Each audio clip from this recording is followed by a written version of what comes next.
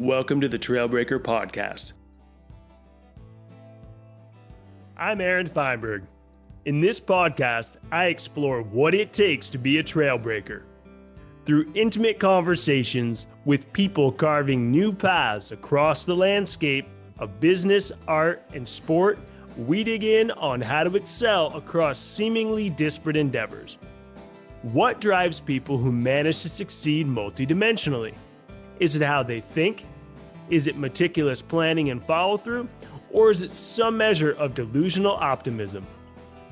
My guest today is Dr. Diana Partovi, a clinical neuropsychologist, founder of California Neuropsychology Services, and an assistant clinical professor at UC Berkeley. We talked about her work as a neuropsychologist, the way she takes those skills to develop trainings for companies, and a fantastic program supporting neurodiversity at work that we're partnering on. Good afternoon, Diana, and thank you so much for joining me on the show today. Thank you so much for having me, Aaron. It's really a pleasure to be here. I'm excited to talk about the work that you do as a neuropsychologist, the way in which you're bringing some of that work into the corporate world in terms of supporting folks in the overall umbrella of neurodiversity, and then also getting to share a little bit about this fun project you and I are working on. But why don't we start off first with sharing a little bit about how a neuropsychologist differs from a psychologist, a psychiatrist, et cetera. So maybe some broad strokes so anybody who doesn't know what a neuropsych does will have a little more of an idea. Yeah, so a neuropsychologist is somebody who is trained as a clinical psychologist. And then in addition to that, we really focus on the brain. So we work with people who might be having difficulties or differences in learning, memory, attention, that kind of thing. Fantastic. And you're working in the corporate world now. We're going to get into that in a minute, but give us a fast pass on some of the places in which you've worked prior. Yeah, so most of my clinical training was actually done in the VA system. So for over 10 years, I've been working with our military veterans, many of whom have had traumatic brain injuries during their time in theater, or maybe having difficulties as they're getting older with memory, attention, those kinds of things. So I do a lot of assessment with them. And then on the back end, I also do a lot of work in helping them improve quality of life by using things like compensatory strategies, things like calendars, alerts, reminders, things like that. Great. And compensatory strategy is obviously something I'm familiar with from my former life as a school psychologist. Yeah. But for those who've never heard that term, what is that? What does it mean?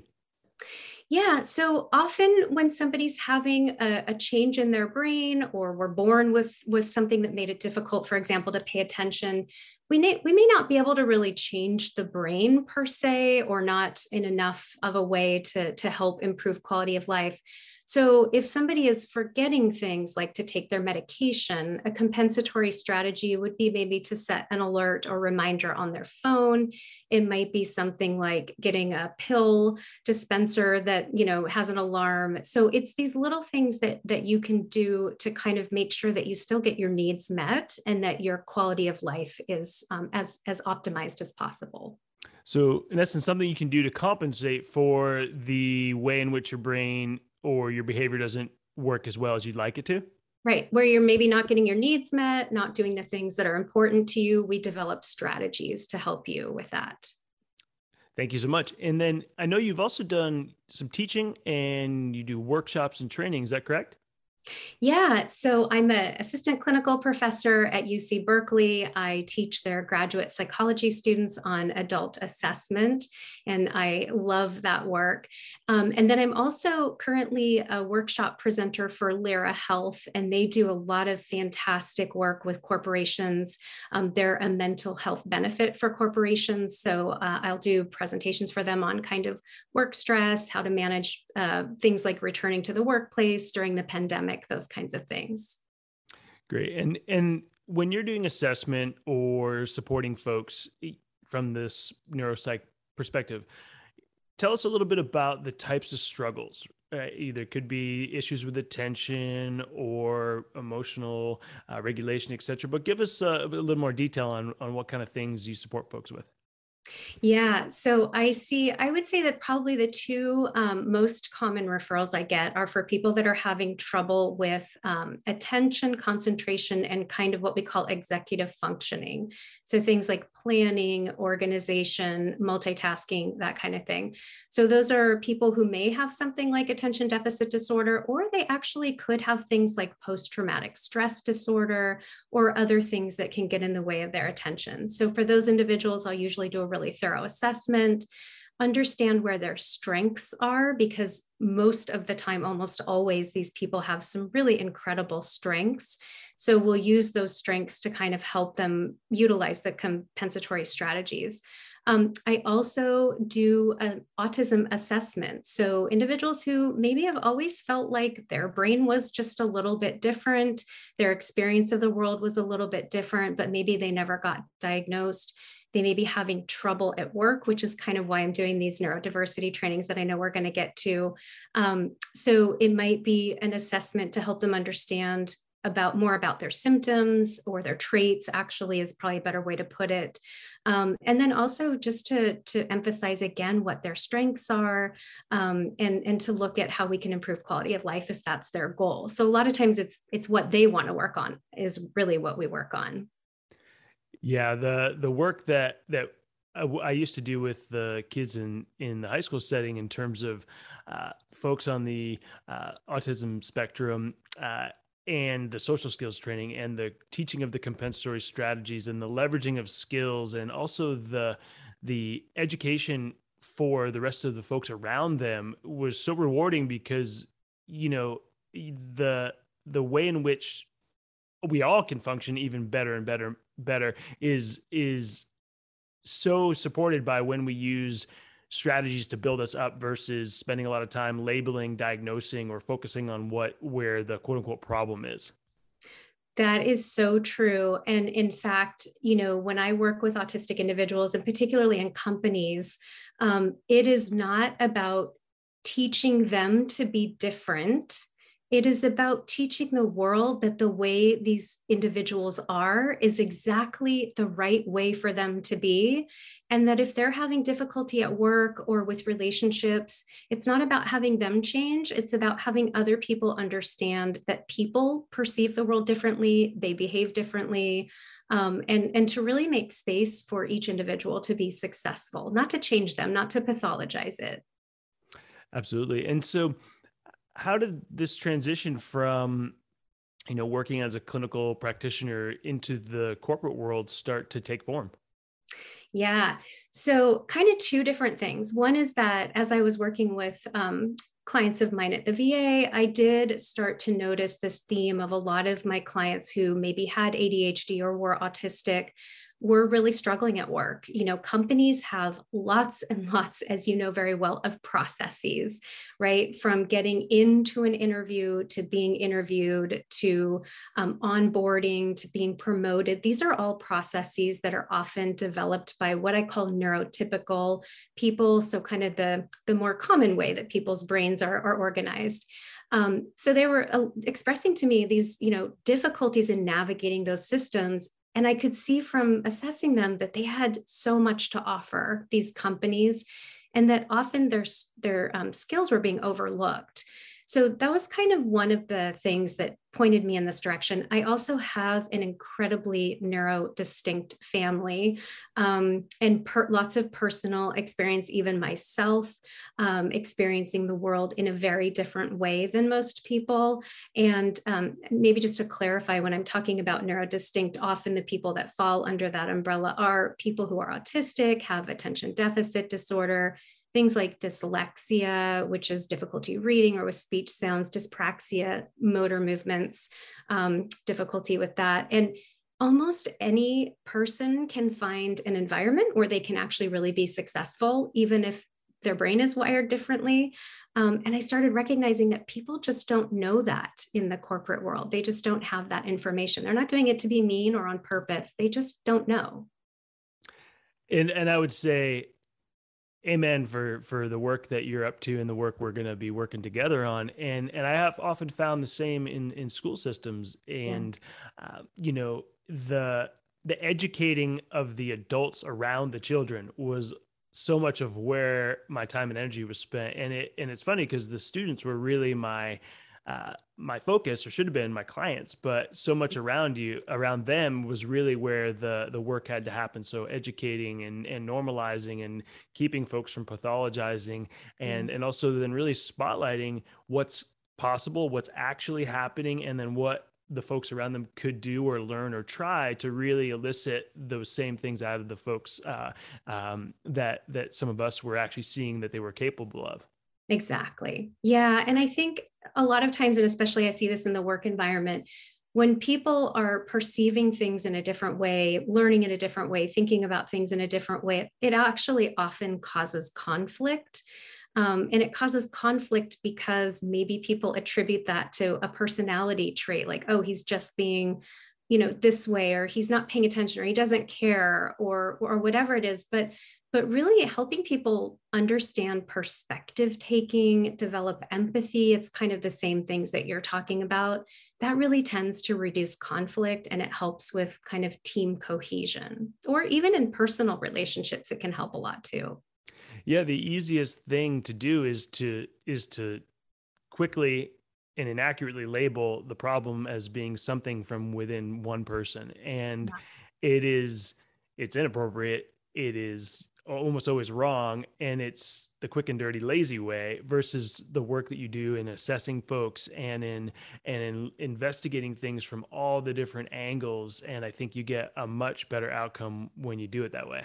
Yeah, I agree. Because I really do think most people are coming to work or coming into relationships doing their best and wanting to make it work. And when people label those behaviors, like you said, as sort of intentional or coming from, a negative place, that's often, like you said, it's inaccurate, and it's just really often not very helpful. No, and it misses, as you said, it misses the true etiology to what's really going on. And it's again, it's understandable because most of us aren't taught about Right. what's really going on, even in our own brains, much less someone who shows up in some degree different than the neurotypical, right, or the thing that we see all the time.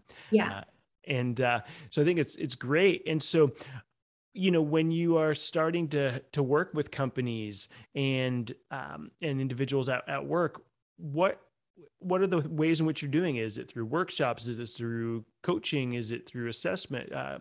Or all of those things? Yeah, it is kind of all of the above. So often, what I'll do when a company brings me on is I'll start, depending on the team or the situation, with a little bit of a needs assessment. So I'm really interested in understanding, what is the company view on neurodiversity? Have they ever even heard of it? I like to kind of explain it like, just like everybody has a unique fingerprint, everybody's brain is very unique. There's wide variability in how our brains can function. And are you creating an environment where people belong or feel like they belong? Are you creating an environment that's inclusive? Do you know how you would talk to somebody who has a different learning style than you do? Do you know what your learning style is? Does your team know what your learning style is? And if somebody has a different learning style, do you know what accommodations might be available to them, or what you can do to really improve their success? So I'll usually kind of start with a needs assessment, and then I have multiple modules that I can train on. And this is really for the larger team usually. So Neurodiversity 101, what is it? What does it look like? Guess what? It's already on your team. Why is neurodiversity important? It's important because we want people who come to a team who think about things from different perspectives. That makes your product better. It makes your product more accessible to a wider demographic. It really helps with belonging and inclusion. It helps people feel like they can be themselves. So I'll roll out trainings like that. I'll talk about those systems, how they might be set up to keep neurodistinct individuals out of the company, or keep them, again, not intentionally, or keep them from being promoted. And then certainly doing some coaching for individuals that may have some, difficulties at work that they just need some success enablers maybe to help them with, or even coaching for managers to understand how to manage a team that may be different than them, may think differently, process information, or learn differently. It's so great. And, for those who aren't uh, privy to some of our previous conversations, it's such a gift to watch what you have done with this program. And this is a passion project of mine. And when I jumped from school psychology into executive coaching and leadership training years ago, I really did see, wow, there's all these students, all these high school kids year after year that are doing so well, but they have these areas of challenge, or the environments around them are not supporting them in the way they could, and they're going off into the world of work, and I wonder what's happening. And I thought, gosh, there might be a need to support them and the companies, and that was one of the impetuses for me jumping ship. And then years later, we get connected through a great man, Lachlan Fletcher, from who I knew from Stripe and then Lever, and he thankfully connected us. And I had been working on some of these same concepts and modules, and to get connected with you and finally have a partner in which I thought, okay, we've got a complementary set of skills, and she understands really what I'm trying to get out into the world, but even with a depth beyond what I have. And it's been fun to really pinball ideas back and forth and really start to push this forward. And I really am thankful that you fell into my life, because that project that I had created years ago, I just sort of left on the shelf until you popped into my life. And now it feels like it's running, and it's really exciting. Yeah, I still remember that day that I met you in the coffee shop, and just, I'm sure, because my voice gets really loud when I get excited about things, you were probably like, okay, I hear you. But it was just so nice to talk to another person who like you, that has the knowledge, that has the background, because those high school students that you saw, what I see on the back end when they become adults and they come into the workplace is a lot of pain. I see a lot of people who have been kind of masking and just sort of trying to pretend to be like neurotypical individuals, or conversely hiding sort of the traits that make them who they are. And this often leads to depression, anxiety, shame, guilt. And people come into the workplace like hoping they don't get found out, or having a lot of that kind of imposter syndrome pain. And my goal is always and has always been like, how can I reduce suffering? How can I highlight what individuals really do have to offer? Because I really think that is it's been a passion of mine for a long time, and I've seen it impact people I really love and care about, when they're misunderstood or looked over, or their skills are not noticed. 100%. And when I made the jump into doing a lot of coaching, I was seeing the same things that I was seeing in the school-based counseling work, but now in these coaching sessions. And while I wasn't doing counseling or psychology with folks, some of these same issues around attention, around self-monitoring, executive functioning, the way in which they were processing information, the difficulty managing the day, and realizing, wow, okay, we're making good progress here in our coaching, but that there's a bigger systematic thing that's at play. And I think that, finally having companies decide, okay, we can put our people through these kind of trainings is so great, because that's really where the tide shifts and the impact can happen. Mm-hmm. Yeah. And that's such a good point too, Aaron, because I think so often there's this push to make people who think differently think more like neurotypical individuals. And that is not the way to go.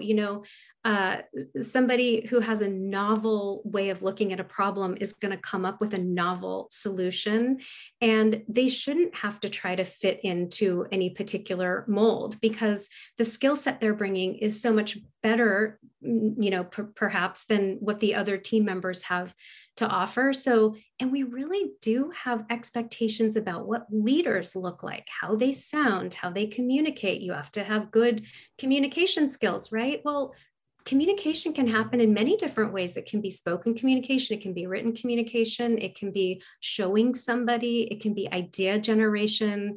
And yet we still expect that people are going to stand up in a conference room and be able to speak in a certain way. That's how people should be. And that's just really not actually true for a lot of people. And it's not where you get your best work from people. Completely. And so when you touched a little bit on helping the broader population understand what's really going on and educating them, kind of shifting the mindset about who should be changing, or how they should be changing. Um, you know, the series of different modules and things like that. So when a company engages with you, are they working with you to work with the managers? Are they working with you to work with the individuals? Is it everybody that gets to be a part of these workshops? Yeah, it really depends on the company and their needs. So, certainly, I am working with a lot of managers because they are really the ones who need to recognize when somebody has a different learning style or has some needs, support needs that will really help them be successful. But I really try to reach as broad an audience as possible because those employees that are kind of frontline employees that are, maybe even new in the company, we want them to understand sometimes they are actually neurodistinct and don't know it yet. Mm. So I want to normalize that people do have different learning styles. They do have different challenges and skills. And so hopefully, and the responsibility should not fall on the employee themselves, but hopefully give them some, ways to empower themselves to advocate, to ask for things they need, to actually really think about what would be helpful for me, because sometimes they don't know. And to be able to start those conversations, what I hear from a lot of neurodistinct individuals is that those conversations are very difficult to start right now. They're embarrassing to, bring to a supervisor and say, look, I'm really having trouble with attention concentration. And then if a supervisor is like, well, I don't think anything's wrong with you, or, or I don't believe you, which does happen sometimes, then that person just retreats even further into themselves. So I want to show them how to have the conversations, give them ideas about what accommodations could be available, but then also really working with managers who mostly want to understand and help, to give them some really concrete tools on what that looks like. Fantastic. And do you also work with folks in learning and development or human resources as well? Yeah, mostly it's usually learning and development that reach out to me. They're usually the ones that bring me on board. I always try to partner with the HR people because I just want to make sure that I know what the company's policies are. So I'm not, telling any fibs or anything like that. And HR is often really the best partner because they know what their policies and procedures are. They're often also saying, oh yeah, I've heard of different kinds of things, but I've not heard of neurodiversity before. What is that? Tell me more. So yeah, I really am generally it's rolling out as a training, or people will bring me on board to work individually with either leaders or in some cases with individual contributors as well. Great. And it was my experience years ago, that once explaining what this really meant and who it could help and how it could help, everyone thought, yes, let's do this. And then through a number of reasons, whether it was just not the right time or I didn't put enough push on it, it just didn't seem to go anywhere. And it's interesting now, where I guess I'd be curious to know, as you've jumped into this space, it seems like it's been moving pretty fast for you. I know you're working with a couple of really major companies that we all know and love. And in terms of sort of any barriers to entry or people's unwillingness to go there, are you finding that it's rolling downhill pretty smoothly?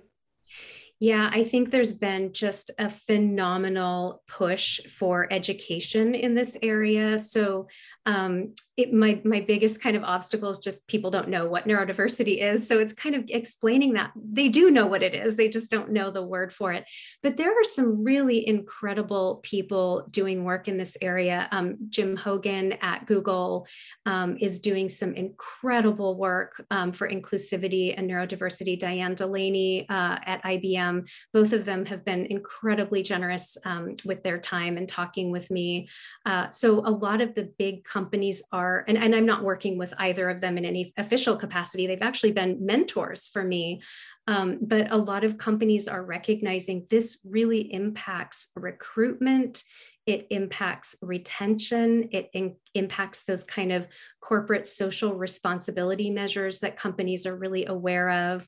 Are you doing the right thing? Is this ethical? Are you, contributing to the betterment of the world in a way? So it's really getting a lot of traction, which has been a pleasant surprise for me. Because I know even when you and I met 2 years ago, I think there was not nearly as much awareness as there is today. Well, it's about time. It's about time. And Definitely.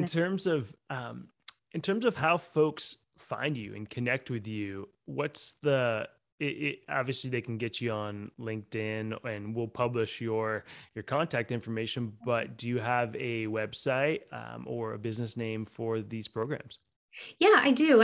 So I'm on LinkedIn, certainly happy to connect with people there. My company website is CAL for California, CAL Neuropsych, and I know you'll publish that. Or you can Google California Neuropsychology Services. I am actually available for these neurodiversity trainings worldwide. If people are coming to me for assessment or testing or anything like that, those are only folks in California that I can see, just because that's where I'm licensed as a neuropsychologist. Great. And if anybody wanted to get some information about these programs, like, whether they're one pagers or whether there's stuff on the website or quick materials to sort of help them understand, kind of more deeply the scope, are there things that you can send out, or better just to reach out and jump on a call with you? Well, there is some information on the website. So when you get to my website, right, kind of up front and center is a button you can click on that says employer trainings, and it'll give you some information there. There's also a contact me page where people can shoot me an email, and I'm always happy to either set up a call or send additional information. Every company I work with is really different. It's going to depend on their needs. So I really try to customize the training. So it's going to end up usually being some kind of at least a brief conversation, just to find out what the person is looking for and what would be most helpful. Fantastic. Well, Diana, I am so glad that you joined me on the show today. I think the work that you are doing is amazing. I'm excited to help you along with it, and all the best in the start of this year. Thank you so much, Aaron. And thank you for being such an amazing mentor during this whole entire process. You've just been amazing. So thank you so much. All right. Have a good rest of your day. All right. You too. Bye. The Trailbreaker podcast is created by Aaron Feinberg with production support provided by Michael Morey. More interviews and videos can be found at aaronfeinberg.com.